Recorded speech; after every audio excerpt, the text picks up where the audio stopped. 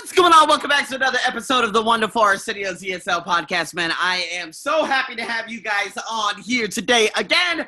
And today we're going to be going over, let's just say, top skills that good leaders have and people who actually deal with different types of stress, or they're just literally being treated as a number.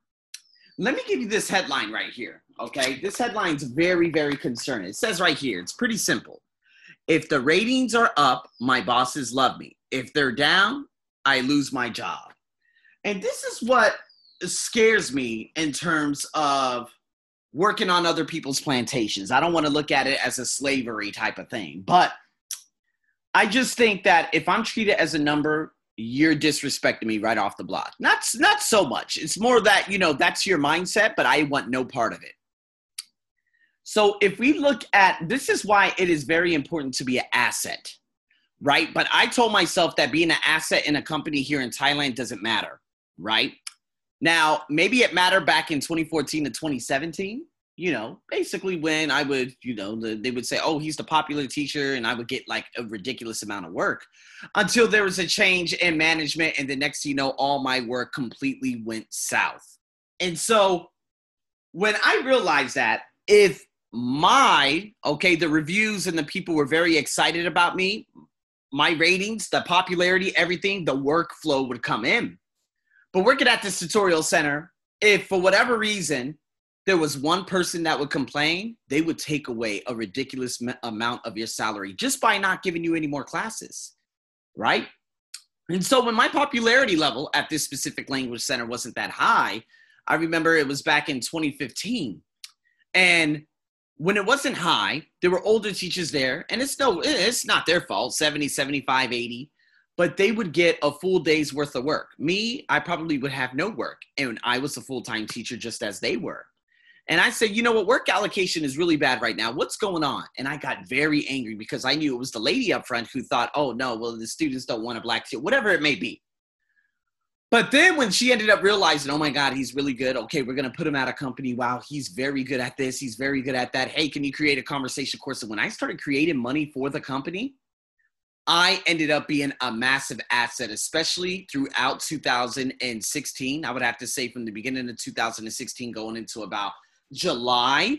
But after that, when Tides had changed with the corporate training division within the company, and I just did not like working with them anymore, that's when the whole downhill thing had begun, especially when the head teacher had changed roles. So when the head teacher had changed roles, I felt like I was no longer like the guy, the go-to guy. Not like I wanted to be, but when the unfairness started coming back, I finally said, you know what, Arsenio, this ain't working.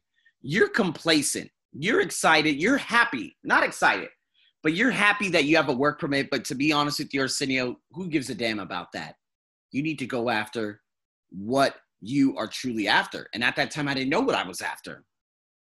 So in saying that, the title of this nice little article is When Destiny Calls. And that destiny was me getting into Bangkok.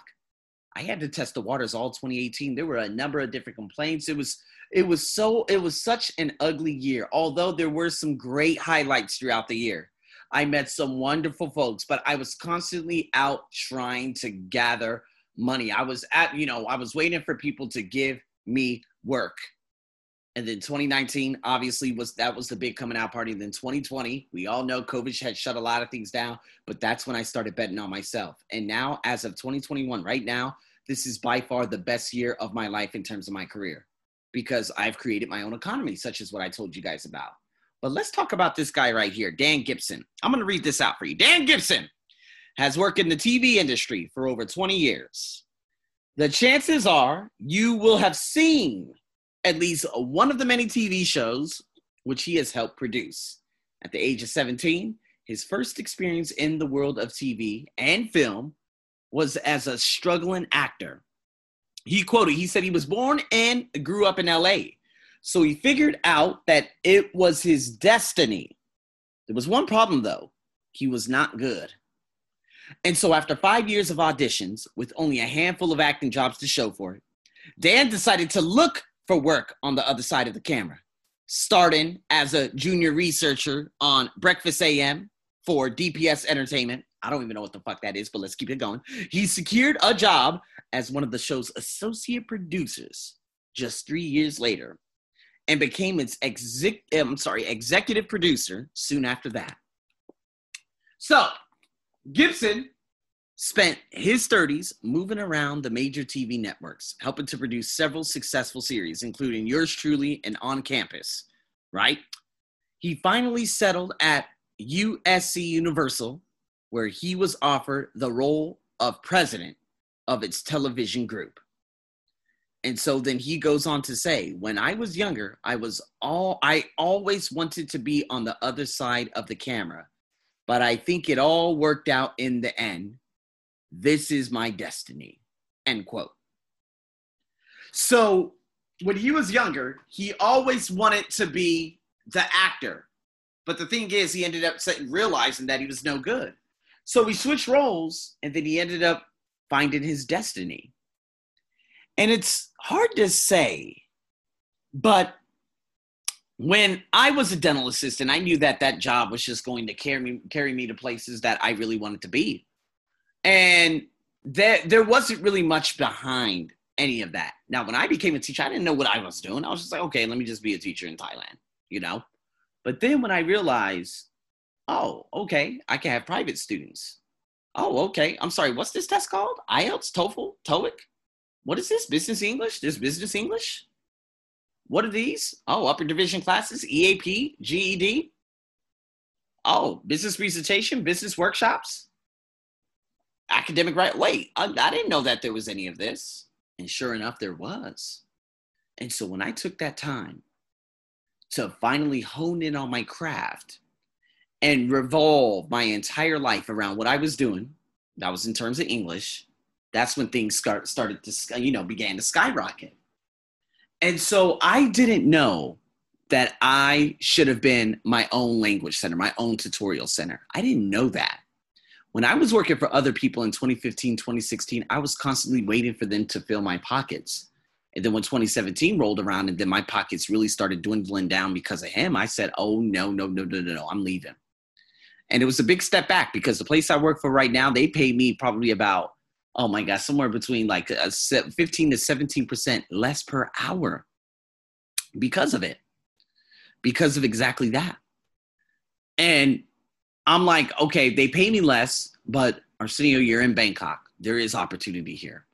And I continued to apply to different jobs out there. I kept applying to jobs, tutorial centers. And then finally, it was 2020. And I had been working for these women who had forged my signature. They lied to me in my face constantly. They were always doing things that I knew were just like insidious. They just didn't want to tell me. But I was just like, man, am I happy working here? It was in July. As a matter of fact, July, guys, right now, I was literally working in a place called Korat. This is very upcountry.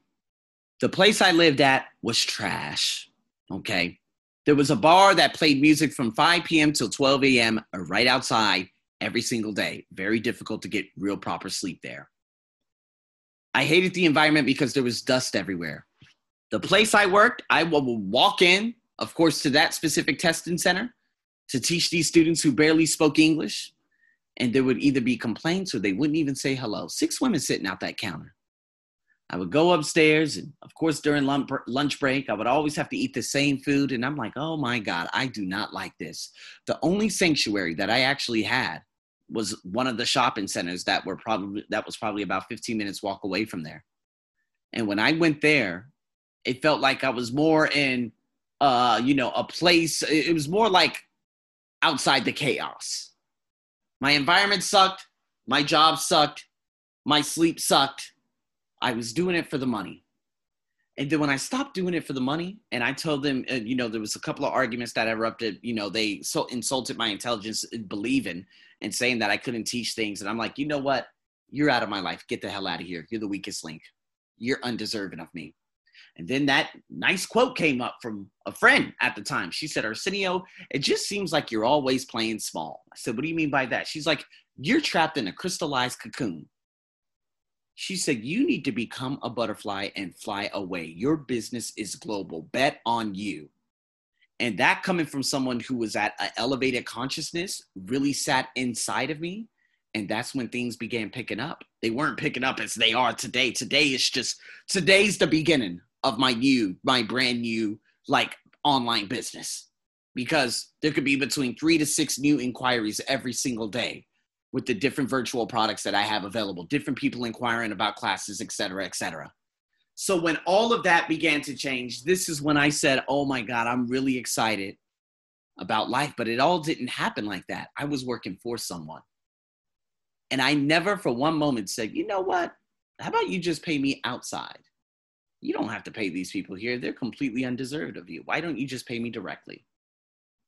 And when I started doing that, I realized that, wow, I can exist.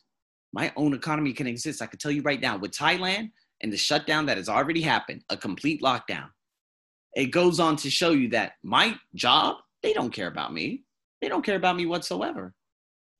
But to be honest with you, now that I am very global, and I know what my worth is, and I know what I am to the market, I'm unstoppable. So what I'm trying to invite you guys to do is, if you're looking at your life and you're constantly doing for others and you know that you could be doing more, when are you going to do for you? When are you going to go big? You know, some people say, oh, you know, why don't you dream big? No. There ain't no such thing as a dream.